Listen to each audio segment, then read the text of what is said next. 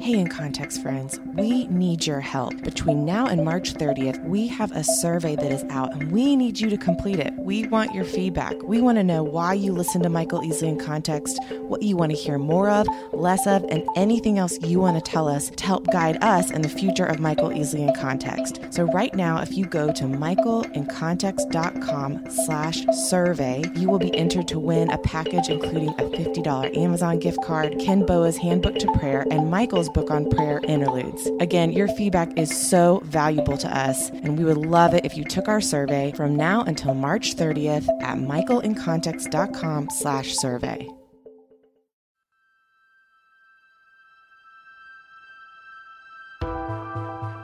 Over a span of 2,000 years, 40 authors on 3 different continents and in 3 different languages penned 66 books, all of which were supernaturally inspired and intricately designed as God's revelation to man. The spoken word of God, living and active, sharper than a 2-edged sword, recorded and bound just for us. Join us on a journey from Genesis to Revelation, all 66 books, the big book, cover to cover. This is Michael Easley in Context. Well, it's a delight to have Dr. Michael Buer on the podcast today. Dr. Buer, thanks for agreeing to hop on In Context and chat with us. Hey, very glad to do it. I really appreciate the invitation. So for many years, you were with Bible.org. That's the Hampton Keithley and Buse Fanning, all those guys. Yeah, I started working with them when I was in my doctoral program here at DTS, and so it was just a nice fit. I was, of course, learning all the language and doctrine and history and got to apply that in translation. So I did that while I was going through my doctoral program and have really enjoyed seeing the Net Bible become more popular, more usable by people all over the world. So it was a pretty exciting thing to be involved with. Well, and of course, Bible.org is, I tell people all the time, check out Bible.org. It's free. It's got more resources than you have time, and some great exposition and great, Word documents, or if you want to listen to it or download it. It's a great ministry. We've benefited from it many times. So you work with that. You also worked with the completion of the New English translation, Novum Testamum Grazie. Yep, that's a mouthful. Yeah, we had the opportunity to take the work we were doing on the Net Bible translation and to pair with the German Bible Society and to do basically a Greek-English diglot.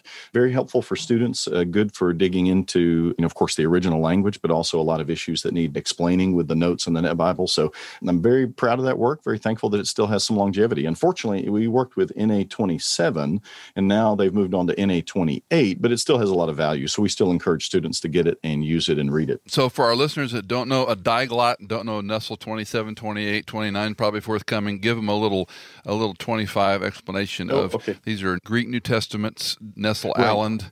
Yeah, it's a scholarly edition of the Greek New Testament. So it's as best as we can determine with our text critical knowledge and understanding, the wording of the original documents that Paul wrote, that Matthew wrote, etc. And so we use them for scholarly research, for exegesis, as a basis for our studying of the New Testament, because we want to get to the original of what Paul said so that we can be as clear as possible in our understanding. And a diglot is basically when you put the English on one side and the Greek on the other, so you can have basically a study aid, a translation to compare to. It's kind of a nice, I was going to say training wheels. I don't mean that in a negative sense. Well, it's not an interlinear, but it's a side by side, so that, I'm fairly good in the Greek text, but it's a lot handier to have the English text.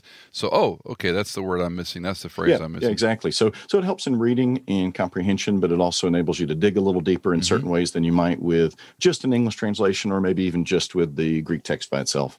Well, let's talk about this letter that Dr. Honer spent a big part of his life studying, and you and I are trying to study and teach others about this letter. Give us, I always like to ask our experts, give me like a 25, 50-word summary of the letter, the way you would talk about it to someone who maybe didn't know what Ephesians was about. Sure. I would phrase it this way, and I actually had a chance just to teach this yesterday to my students in Greek 4 because we're covering this book.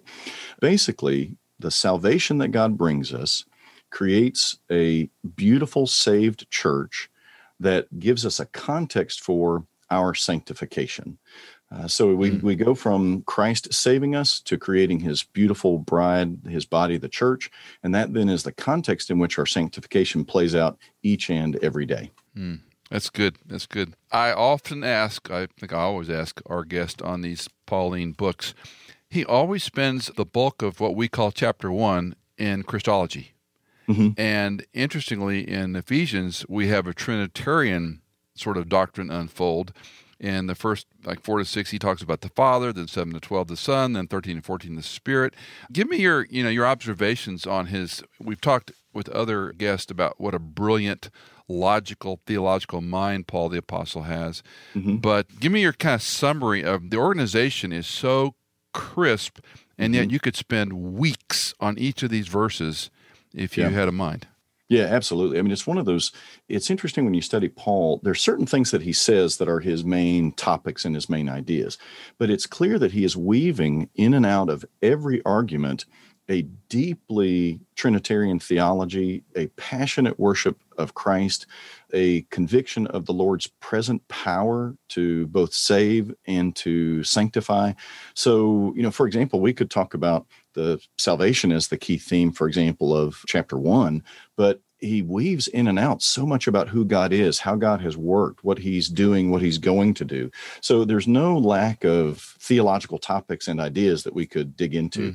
I think that's part of Paul's genius. He doesn't just say, for example, obey the Lord in this thing. He says, obey the Lord because of what he has done for you and because of who he is. So there's such a substratum of theological goodness to dig into whenever we get into any of these topics.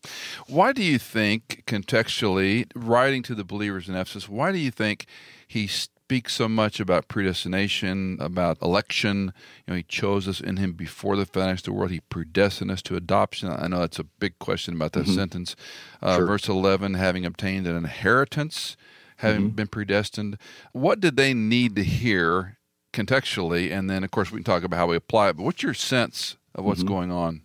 I think the best way to set this up would be to remind us that Paul was writing to the Ephesian church, and you may remember there's some debate as to whether or not that was the only church he was writing to. There may have been some other churches in the areas that would have gotten this letter, but these were churches that were in the minority within a culture that was doing everything possible to destroy them, in a sense. It's really kind of analogous to the way we sometimes feel today as believers in the midst of our current culture. So if we just think about the church in Ephesus, Ephesus was a major cosmopolitan city. There was all kinds of pagan worship, negative influences, things that could ultimately, if the believers weren't careful, ultimately destroy their witness and destroy their faith.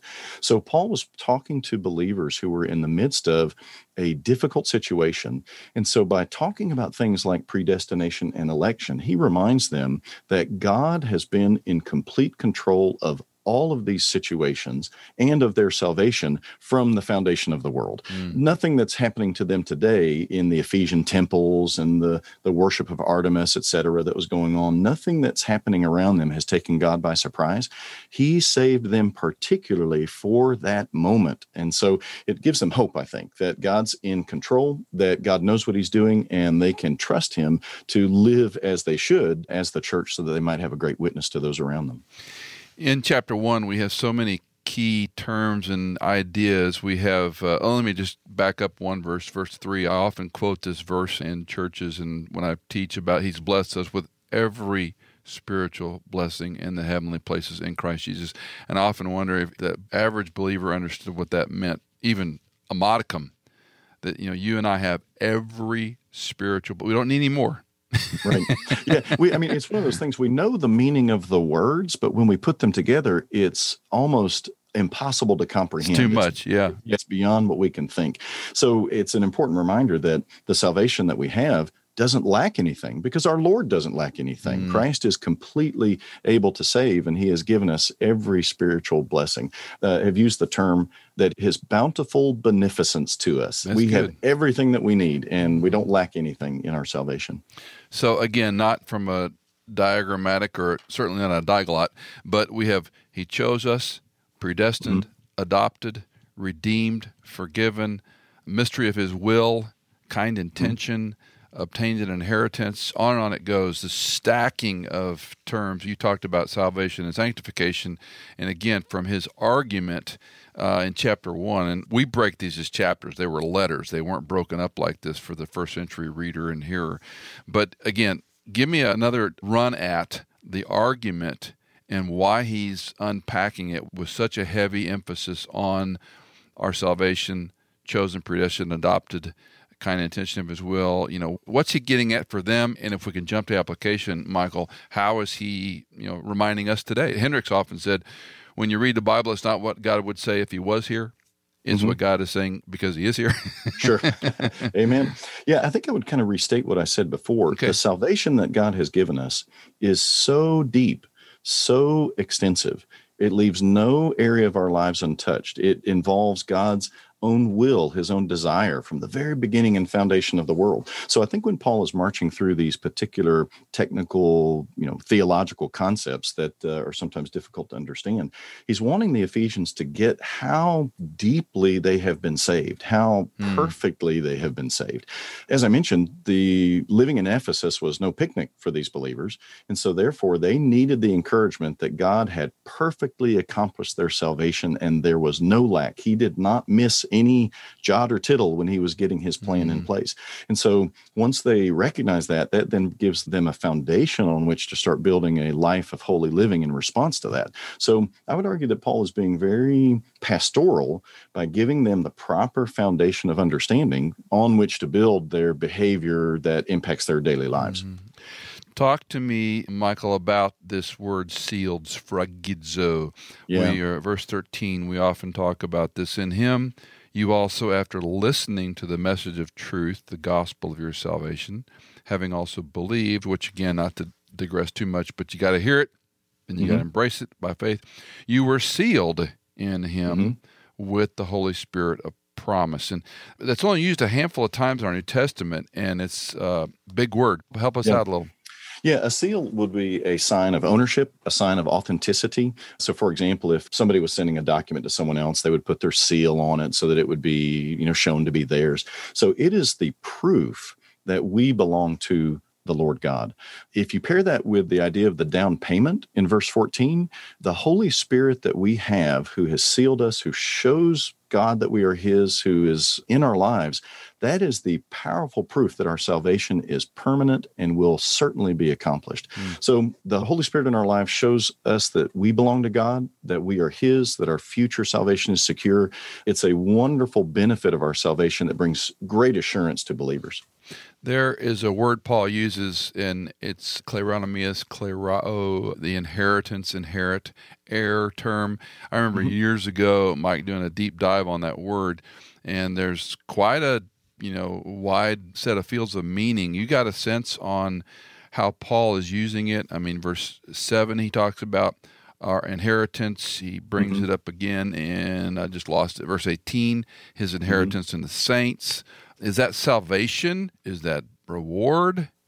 I think it's probably both. When I think about inheritance, I'm influenced by some study that I've done in the book of Galatians, which ties it to being connected to Abraham. Paul doesn't do that in Ephesians, but it's a parallel concept that we can kind of use to flesh out the idea. I think the idea is that God made a promise to Abraham that he was going to give him a wonderful blessing. He was going to make him the father of many nations. And ultimately, that was going to be the way that God would redeem the world. It was kind of the start of God's redemption story. And so when we talk about being in heirs and having an inheritance, it connects to that idea of God working out his redemption of the world. All of the bad that came from the fall, all of the bad that was shown in the flood and the Tower of Babel began to be reversed when God spoke to Abraham. And so that idea of inheritance ties back to that original story. God is ultimately going to redeem us. And I believe it would include salvation specifically, but also it would be all of the blessings that we have in our daily walk. It would be the holy living that we can undertake. I think it's a really big term. So I don't like to divide it into one or the other. I think Paul is using it to say everything that God is doing for us is that wonderful inheritance that we're going to receive. And that deals with our salvation in the past as well as our salvation in the future. Good. Let's jump to chapter 2. I know it's a huge jump, but for time's sake, you're dead in your trespasses and sins.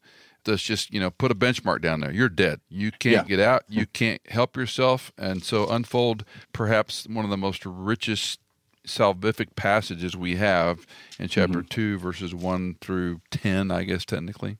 Yeah. What Paul is doing is now, I think, going into a deeper dive on what the salvation looked like. So chapter 1 kind of sets the stage about this beautiful blessing of salvation we've received. And now he's going to go deep and kind of explain what it looks like. And a lot of people argue that this kind of deals with either the personal or perhaps the vertical aspect of our salvation. In other words, when we looked at our relationship from God's perspective, we were totally dead. Dead meant dead. It meant no life. It meant inability. It meant we were totally incapable of doing anything to save ourselves. And that was because of our sins, as you read in verse 1. And not only that, the sins were over us because we were living according to the ruler of the domain of the air, the ruler of the spirit of this world. So basically, Satan was in control of everything about who we were and who we existed as at that point in time. So that's kind of the beautiful negative of our salvation. It's oftentimes said when you share the gospel with folks, you got to get them lost before you can get them found. And so Paul is making us totally and completely lost, realizing exactly how terribly bad we were. So dead is kind of an image there to help us get that, but we don't want to disconnect it from what follows, all of the negative things about the world around us. So it was a one complete package. Satan was in control of this world. He is leading people to sin, and those sins killed us totally dead so that there was no way we could save ourselves. But then, as you know, verse 4 comes, the but God phrase. Praise the Lord for that. Because of what God wanted to do in us and because of his love for us, and as it says there, being rich in mercy, he made us alive with Christ. That image is a powerful one because what it implies is that when Christ was on the cross, those who have faith in him were there as well. And Paul uses that as an image of killing sin, killing the sinful man. Just as Christ died on the cross, our sinful nature and our guilt for sin died on the cross as well if we have faith with him. And then the turnaround is that we are now seated with Christ in the heavenly places. It's an image of being so connected with Christ that it's as if we went through his death and resurrection together with him. And so that's kind of the flip side. Just as we were so dead before, now we are so alive in Christ Jesus. What a beautiful picture of how our salvation totally changes our circumstances, all to God's grace and thanks to him. He introduces, and I think, correct me please, verse 2, chapter 2, formerly walked, and that begins this discussion. And I'd love if you want to take a little sidebar and talk about, from a New Testament perspective, this term that Paul uses about walk. And we have 5 times, I think, in Ephesians, 5 walks after this one. I think you're right. Yeah. And this manner of life, this, it's such a common word. Again, you mentioned earlier, it's a common word, but boy, the breadth of meaning, it feels a meaning that, one step in front of the other, but it's all we know. Even in chapter 3, he says, you're by nature children of wrath. You can't walk in the right direction, we might say. You can't do anything to get God's attention. He had to do it in your place on your behalf. But any sense of help us out with this expanded idea that he's going to use walk in worthiness, walk in wisdom, etc.? Yeah, the image of walking actually originally came out of the Old Testament. I'm sure you remember your Hebrew, the verb halach, and it's used in these Proverbs. These Proverbs. Exactly. Paul is both using that idea, but he's also, I think, it's a term that shows up even in Greek philosophy. So it's not an unusual metaphor, but it's meant to cover every aspect of our daily existence. I heard the term a lot when I was growing up as a young believer. People would encourage me in my walk. It's kind of a metaphor that we use pretty regularly. Christianese. Unfortunately. But it's meant to cover stem to stern everything about who we are and how we live each day. So it is truly if I could say it this way, a daily word about how we act each day and respond to God each day. And in Proverbs, it's either or. You're walking in wickedness or walking in righteousness. I mean, there's no, gray line.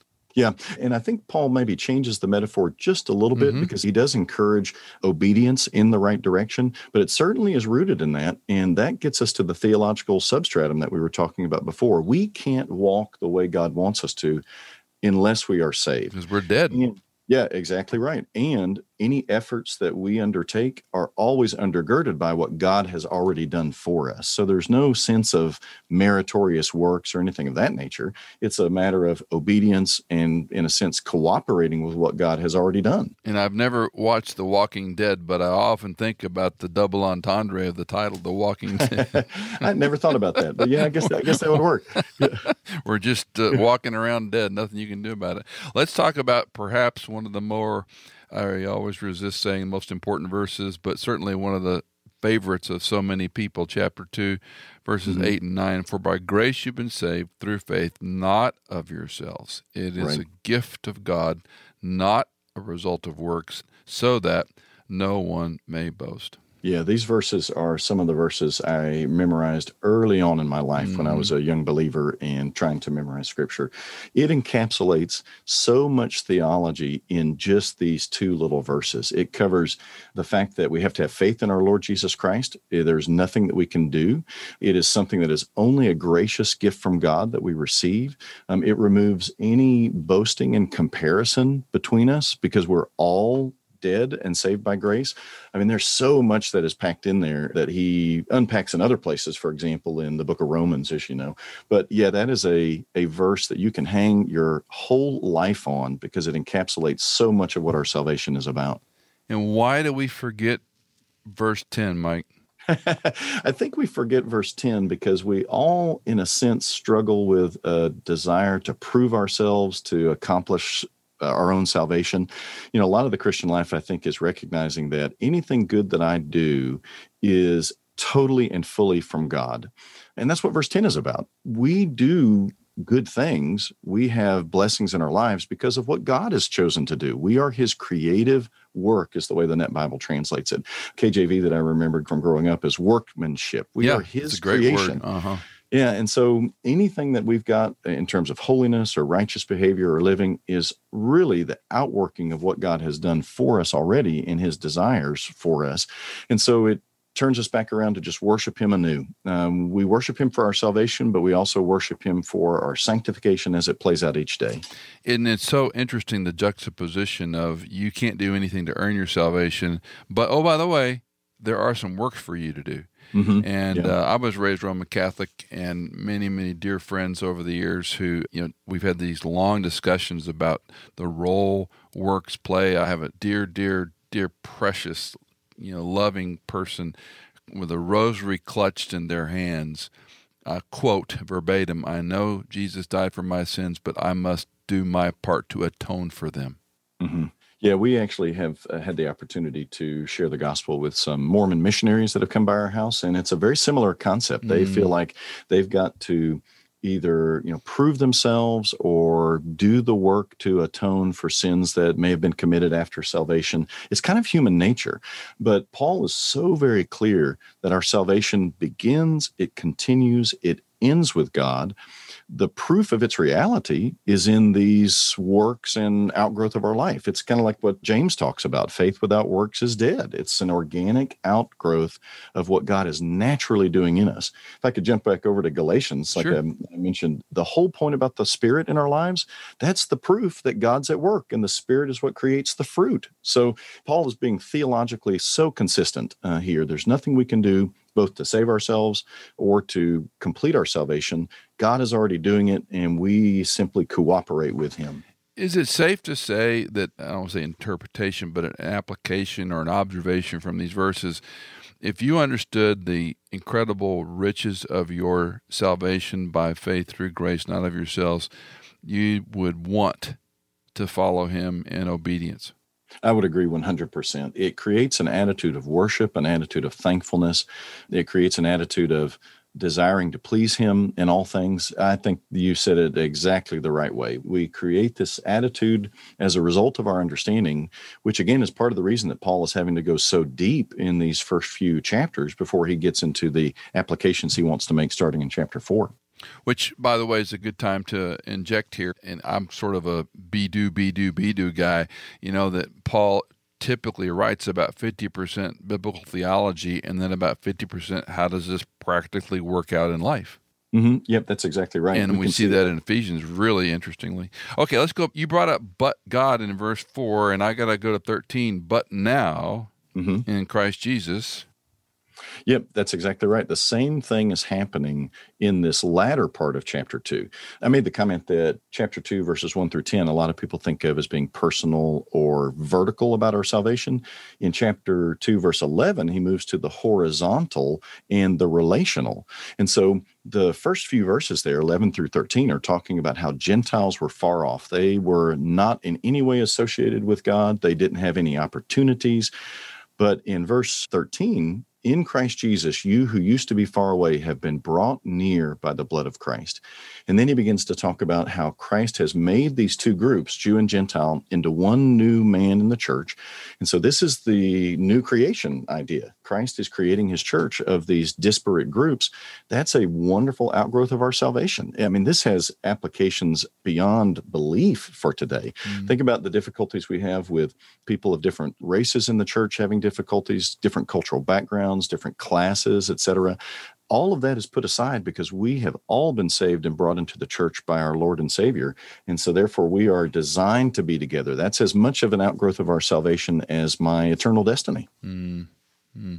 Again, we must move for time. I could do hours on this, but let's jump to chapter 3. For this reason, and you're the New Testament Greek scholar, for this reason, in order that, therefore, these phrases in English, and I like to help our English folks understand, and he's going to use this phrase a number of times, for this reason, later on, I think in verse 14, for this reason I bow my knees before the Father. What's he doing from a stylistic and authorial intent as he writes these transitional phrases? Give us a little primer. Yeah, what he's trying to do is to make sure that everybody's tracking with his argument. So he has, for example, in chapter 2, gone into a little bit of a deep dive about what our salvation looks like, kind of its outgrowth and the benefits of it. And now he's trying to draw everything to a close, to make a kind of a conclusion so that he can then move on to the application. So when he says for this reason, he's kind of drawing up all of the arguments that he had said in chapters 1 and 2, because of the salvation we've received by God's love and mercy, because of its beautiful depth and breadth. He now is going to pray for them and move into a further discussion. What's interesting about chapter 3 is that Paul kind of interrupts himself. If you notice in verse 14, he says the same thing, for this reason. You kind of pointed that out. The grammar of this first part, verses 1 through 13, it looks like Paul intended to go one direction, but then he got a little bit sidetracked, pivoted. Kind of in a Holy Spirit inspired way. And so I like that, inspirated. I might have to steal that. That's a good sniglet. Yeah. Well, I don't know if it's proper English, but it just comes out. My wife says I communicated, didn't I? Yeah, that's right. When I correct my wife, which is not a good thing. So in this section, he's getting into the plan of God to include Gentiles, which was not fully and completely understood from the Old Testament. It was known that they were going to receive blessings because they would be blessed through Abraham. And we know of various non-Israelites who proselytized and came to have faith in Yahweh God. Ruth, for example, in the Old Testament is a great example of that. But the fullness with which they are included, the complete, total equal standing as with Jews, that's the mystery that was totally unheard of before. So Paul explains that because that's part of the riches of God. There's no person in the world, no matter creed, no matter race, no matter geography, that can be excluded. Everyone is included if they have faith in the Lord Jesus Christ. And that's a wonderful testimony to God's love and his grace. It's kind of like another way to recreate the situation that he desired at the beginning, where all peoples of the earth were in a relationship with him. And so he then, after he gives that explanation, kind of another deep dive into God's purposes and how they're playing out in our salvation, he then prays for the Ephesians church in verse 14. And basically he prays that they would understand even better the salvation that they had received, and that it would so, as he says in verse 17, root and ground them in love, that they would then have a foundation on which to build a life of holiness as they respond back to God in worship and daily living. Again, he uses just a veritable thesaurus of theology here: unfathomable, comprehend, manifold, breadth, length, height, depth, eternal, surpassing, filled up, fullness, riches, far more abundantly. If we'd have written this paper in for a grammar paper, we'd have been accused of overusing adjectives. Yeah, well, but it gives testimony to the fact that what Paul is trying to describe is almost unbelievingly incomprehensible. A lot of people look at verse 20 and they use that as a prayer for what God might do, for example, in our churches or in our family lives, etc. But what it's really talking about is our salvation. He has already done in us. He is able to save us far beyond ways that we can even ask or think. We're saved more than we can even comprehend. And that just boggles the mind. And it leads to worship, as Paul does in verse 21, to him be the glory in the church and in Christ Jesus to all generations forever and ever. Amen. I mean, what a way to end the discussion of what our salvation is about. Well, and that's where we see, at least, again, I could be wrong, but we see the humanity of the apostle. He's writing this stuff, and we've talked often about big A author, little a author, big A author, God the Holy Spirit moving Paul to write these things, little a author, the style and experiences of the apostle. But then it's like, wait a minute, this is blowing my mind. Then he kind of goes off into this, praise God, we'd sing a hymn, but he goes off into these just almost, sanctified tirades of, you just can't imagine the height, the depth, the eternal surpassing greatness filled up. I mean, just, you can't use enough. Yep, absolutely. I think that's a great way to put it. Paul is almost standing with his mouth open in wonder, and he just can't get it all out. Can you believe this? Yeah. Yeah, absolutely. Let's jump over to chapter 4. Most of our Bibles have this idea of the unity of the Spirit as the translators committee's title to the chapter, which isn't bad, but I like, again, we begin the first real walk. In chapter 2, we were walking in darkness. Now we're walking in a manner worthy of the calling with which you've been called. Humility, gentleness, patience, tolerance, love one another, diligence. I mean, just stack upon stack upon stack. And then he gets to verse 5, actually 4 and 5, one hope, one Lord, one faith, one baptism, one God and Father of all, who is over all and through all and in all. Help us out, Doc. Yeah, the key thing to keep in mind here is that Paul, like we've already said, he's got this theological substratum that he's working with, and that kind of bursts out in verses 4, 5, and 6. There are singularities of who God is that dictate how we are to live. So, for example, we have one Lord. There's one Lord Jesus Christ who died for us, who saved us, who called us into being, into his church.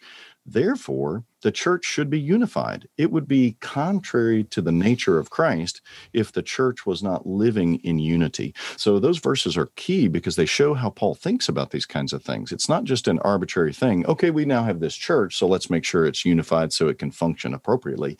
It's a theological connection between who God is, who our Lord is, what he has done for us, and then the outgrowth. And so that's why unity is important. It's because we are called to live together in submission to our one Lord, and we reflect his nature and his character when we reflect that unity. And so when Paul uses terms like humility and gentleness, I say that those are the human characteristics that have to grease the wheels for all of this to work. If we're going to be unified, I have to be humble when I interact with you. You have to be humble when you interact with me. We have to be gentle with one another. We have to be patient.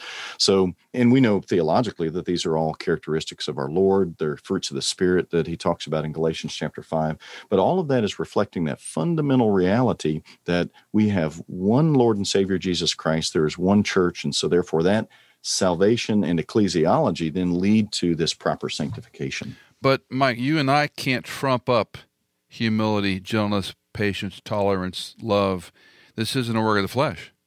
No, and that's exactly right. Had a friend who was a navigator missionary for many years in China, and I appreciated it. I was back when I was serving in Northern Virginia on staff at a church there as a pastor, and he said, Michael, you can't make your flesh better.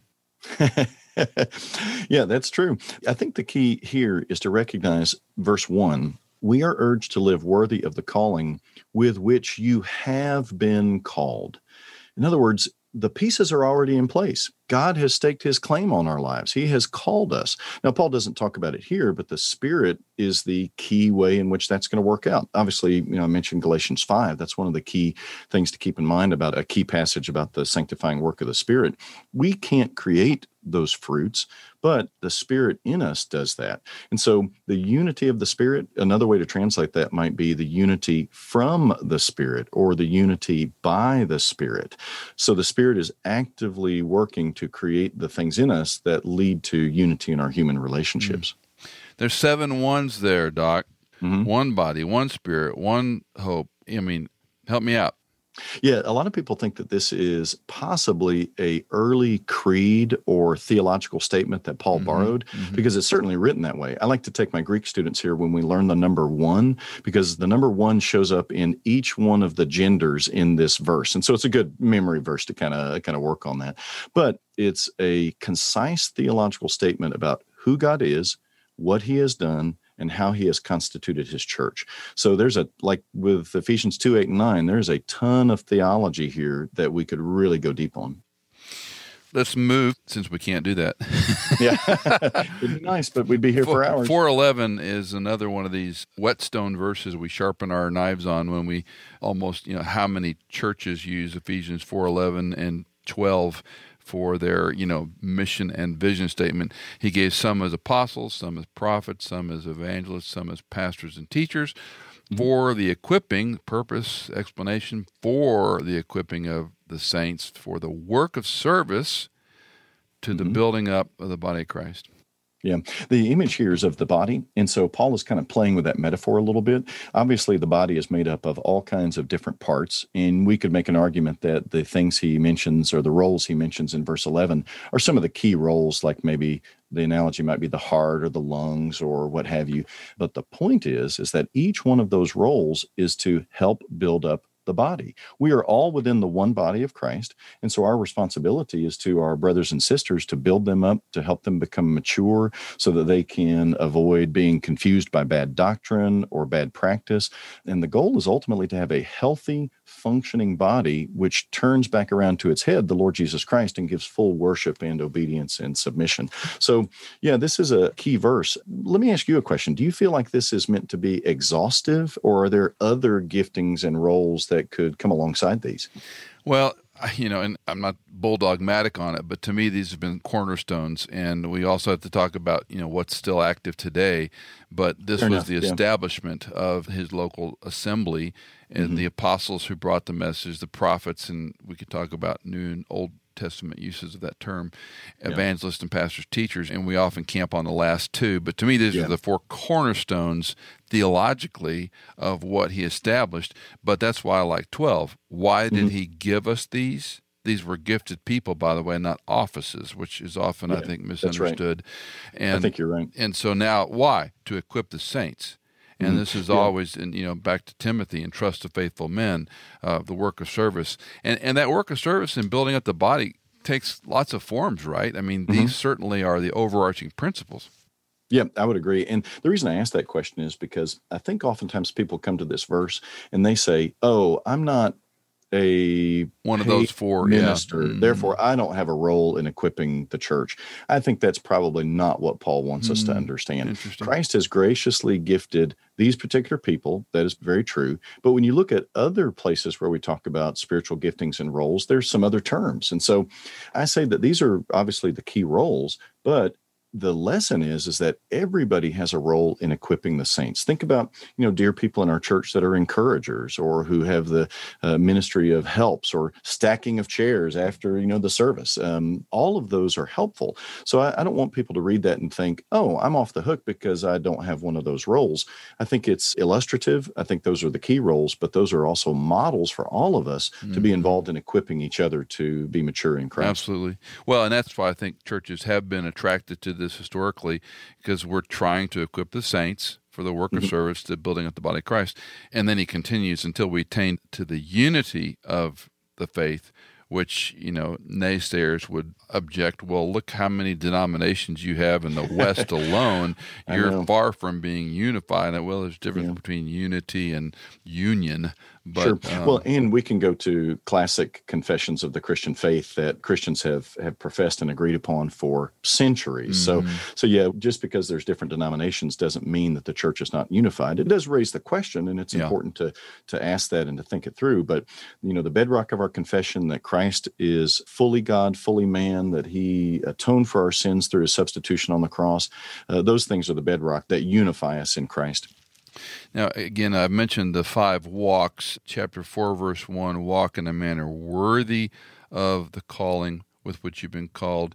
Verse 17, so I say this and affirm together with the Lord that you walk no longer just as the Gentiles also walk in the futility of their mind, which I always stop and say, before you came to Christ, you could do nothing good.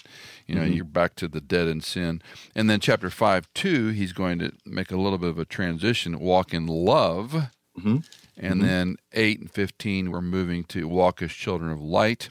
And then 15, be careful how you walk, not as unwise men, but as wise, making the most of your time because the days are evil. So again, you've touched on this before. I brought it up, but just kind of, give me your flow here, Mike. What's he doing?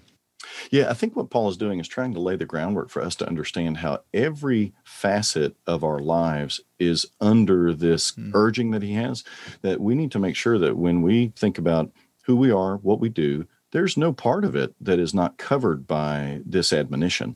Just as our salvation covers every part of who we are, our response of submission to Christ, of holy living, covers every part of who we are. So I think what Paul is doing is trying to cover every base that he can think of in the time and space that he's got, so that nobody walks away thinking, oh yeah, okay, I'm doing okay in that one area, but God's not concerned about this other area. So he's talking about relationships. He's talking about how we communicate. He's talking about how we share time together.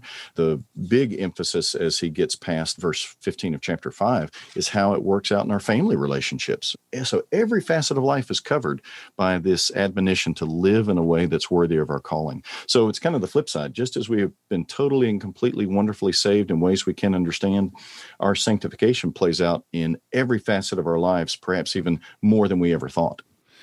I want to move to the marriage section, and I want to get your take on chapter 5, verse 21, because this parts the water between what we call a complementarian vis-a-vis egalitarian, complementarian, equal value, distinct role, egalitarian, equal value, equal role.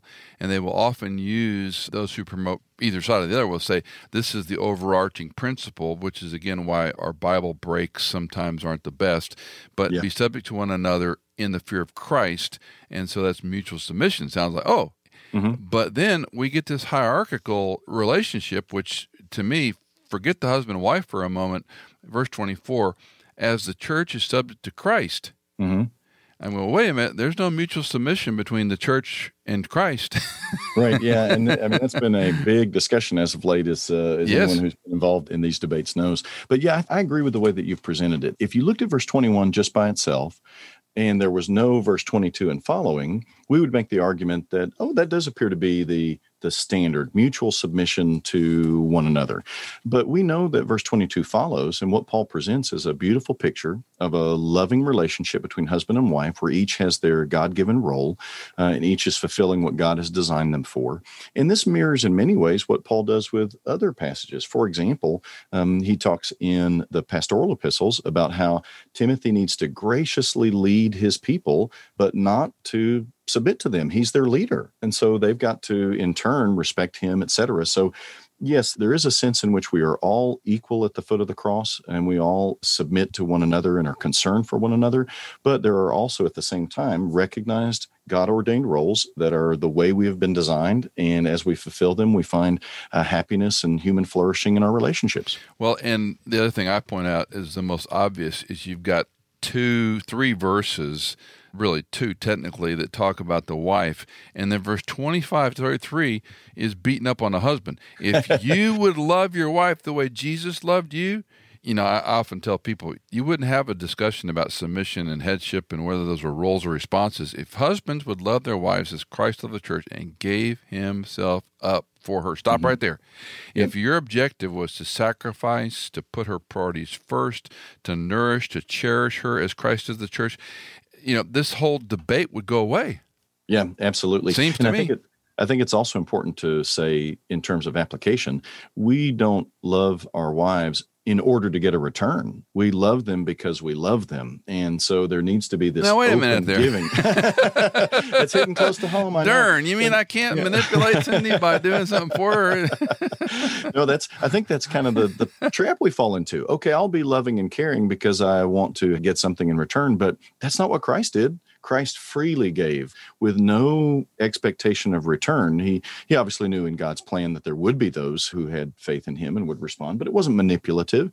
And so it requires a real self-sacrifice and checking our own desires at the door. And we've got to realize that this model of giving and loving is totally devoted to the other, no matter what may happen to me.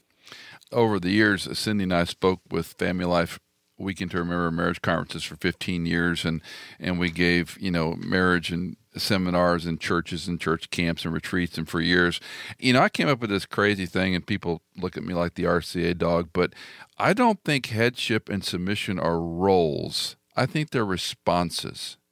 Mm-hmm. Because if submission was a role, then all a wife would ever do, or anyone in submission would say, "Yes, sir. Yes, ma'am. Yes, sir." I mean, fair enough. If it's a role, it's a response. And when we look at this, be subject to your own husband, so that's a response. Are you going to be submissive to the Lord?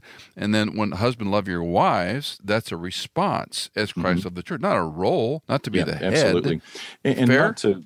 Yeah, absolutely. I would agree. And not to go all theological, we've got to remember that this is not written just as a manual for marriage. It's written as a response to the wonderful, beautiful salvation that we've received. Yeah. So when a Christian husband and wife think about their salvation, it should impact the way that they treat each other. Paul is not wanting those to be thought of in different compartments. They're definitely part of the same package, because we are not only husband and wife, we're brother and sister in Christ. We're in the same body, and there's a spiritual depth to our relationship that enables us to, like you said, to respond with worship to Christ and care for each other rather than just self-serving. What do we do with verse 5 of chapter 6? Slaves, be obedient to those who are your masters according to the flesh, with fear and trembling and sincerity in your heart as to Christ, not by way of eye service as men pleasers, but as slaves of Christ. Ouch. Yeah, that's a tough passage. We've got to acknowledge that the social context that Paul was in is different from our current context. The Roman society was founded in a sense, on slavery. It was very, very common. But we also want to pair this with what Paul says in 1 Corinthians. If you were able to be free, do so. He recognizes that freedom is the ultimate goal, but he also recognizes that society, it's like the Titanic. You can't, turn on a dime. And so when you're in a situation, even that may be negative, even that may be restrictive, we can still honor the Lord and follow him in everything. It is important to recognize that Roman slavery was in many ways very different from the context of American slavery. Many slaves in the Roman society were very well educated, perhaps even better than their masters. They oftentimes had what we might call financial jobs or some other type of home job, like, for example, raising children. So it wasn't chattel slavery like it was in the United States. But I do think that when we look at the book of Philemon, we can say that Paul ultimately knew that no person should be owned. We are only to be submitted to the Lord Jesus Christ. And so he plants the seeds for the ultimate demise of that institution. But here, in a sense, he's speaking very practically. You're in a negative situation. You still need to honor the Lord Jesus Christ and live in a way that brings him glory. Was there not also an indentured servant where you were bankrupt, you lost your way of, a livelihood, and you indenture yourself to a large landowner? We might think of going to work for I always use the illustration of the ranch hands at Bonanza. They had a bunkhouse and they got meals and they worked the ranch because they didn't own the ranch, but they were employed. Is that too far of a romanticizing it? Well, there were certainly parts of Roman slavery that looked like that, but a lot of slaves, for example, were prisoners of war. So not everybody who was a slave was in that situation.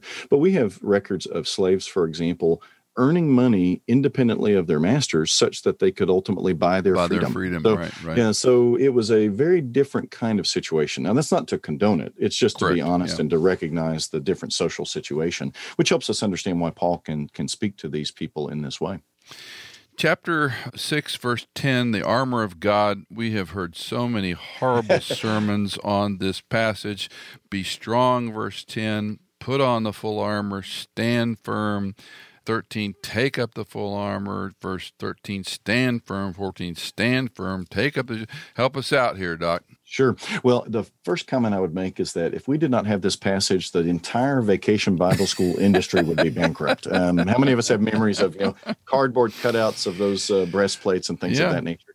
Yeah, the way to understand this, and again, I don't want to be a broken record, but this has to be understood in light of what God has already done for us. This is part of our calling that's already in place. And so therefore, we are simply being encouraged with a very picturesque metaphor to live out what is already true about us. And so, for example, when we think through the different things that we're asked to do, to, for example, the belt of truth, for example, the breastplate of righteousness, etc., all those are things that we have in Christ. All those are things that are part of who he is and what we have in our salvation. The crowning verse, and take the helmet of salvation, that's a description of our entire being in a sense. So I think what Paul is doing is trying in a very powerful way to talk about how spiritual warfare is a reality, but our salvation has already prepared us for that. We simply have to stand firm in our faith, keep our eyes on the Lord Jesus Christ, and spiritual warfare will be handled in that way. Okay, land the plane for us, Dr. Pure. You've already done it, but now we're closing in on the end of the letter. Again, I love his prayers. With all prayer, verse 18, and petition, pray at all times in the Spirit. Let me stop right there. What's that mean to pray in the Spirit, by the way? I think that means to pray in the recognition that the Spirit is enabling us and helping us to pray as we should. I don't think it means any type of spiritual state or mental attitude. It's just a recognition that when we pray with the Spirit's blessing, we pray with his enablement, we pray in the Spirit when we recognize that he is enabling our prayers to work. Oftentimes we think that when we pray, we have to pray a certain way or it has to be just right.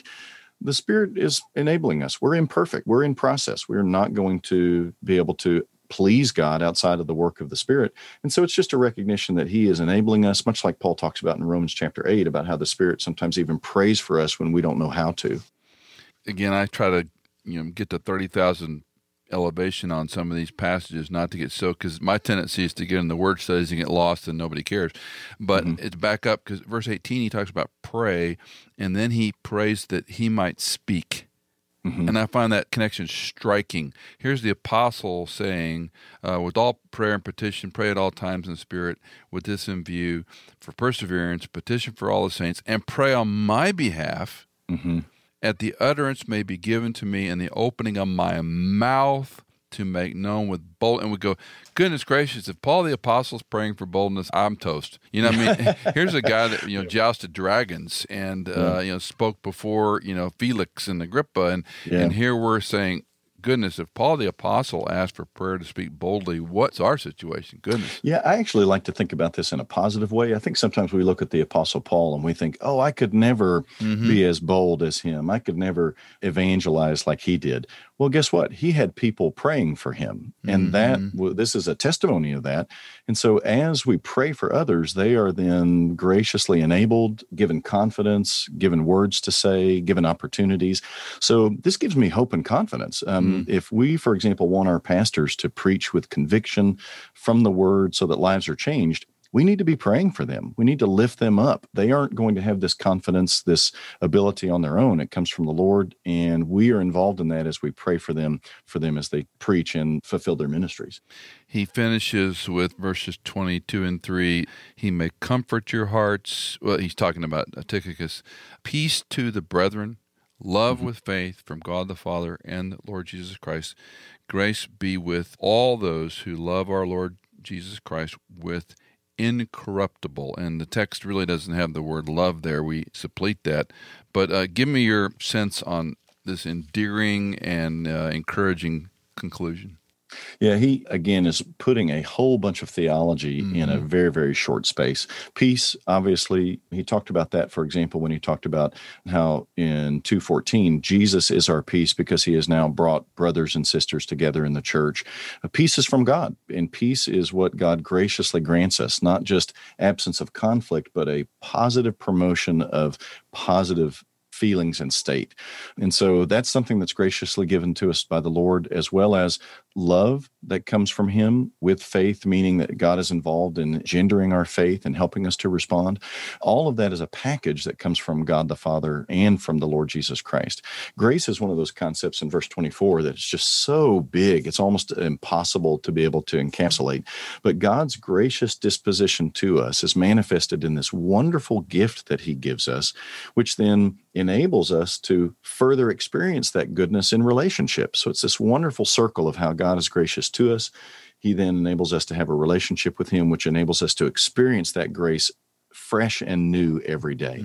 So these verses are just, they are a traditional closing benediction, but they're so packed with the beauty of our salvation from our loving God and our gracious Lord and Savior. It, again, just leaves you almost with your mouth open in wonder at how beautiful our Savior is and how wonderful the salvation is he's given to us. He begins in chapter 1 with the salutation, grace to you and peace from God our Father and the Lord Jesus Christ. And he concludes the letter, grace to all, with love of our Lord Jesus Christ, with incorruptible love. So we see that often in his, I call them his bookends, just, you know, he begins and ends with, don't forget, this is all about grace. Apart from grace, you can do nothing. The grace of God's unfathomable. And here he uses that word incorruptible, which, you know, years ago I did a word study on it, but I can't prove it. But you know, the idea of not being subject to decay. And I think another, if I remember correctly, you couldn't interrupt it with death. Right. Was one that's a great reminder. Oftentimes people think or are scared that they'll somehow falter in their faith. If our love for the Lord is true, he promises that it will be incorruptible. It will endure. And so we might have periods of time in which we wax or wane, but ultimately when you look at things from God's point of view, he sees that he has started something wonderful in us and he will bring it to completion, and that love that we have for him will endure for eternity. Dr. Michael Buer, he is a professor of New Testament studies at Dallas Theological Seminary. And if you go to Dallas Seminary, you can take him for a variety of courses, from elements of Greek, intermediate Greek, New Testament exegesis of the gospel narratives, the New Testament introduction. That course was murder with Dr. Horner. History of the New Testament interpreted church, and New Testament theology. We'll have to have you back on the program, and you can tutor us in some of these other subjects that are in your wheelhouse. I would love that. It's been a great discussion, and I've thoroughly enjoyed it and been blessed by it. Thanks for the invitation. Thank you for helping us out. God bless, man. Did you know that In Context is fully funded by our listeners like you? If you are a regular listener, would you consider giving a one-time or perhaps monthly donation? You can give at michaelincontext.com. In Context is produced by Hannah Seymour, mixed and mastered by Sonomorphic, and music composed by Chad Cates and Blair Masters.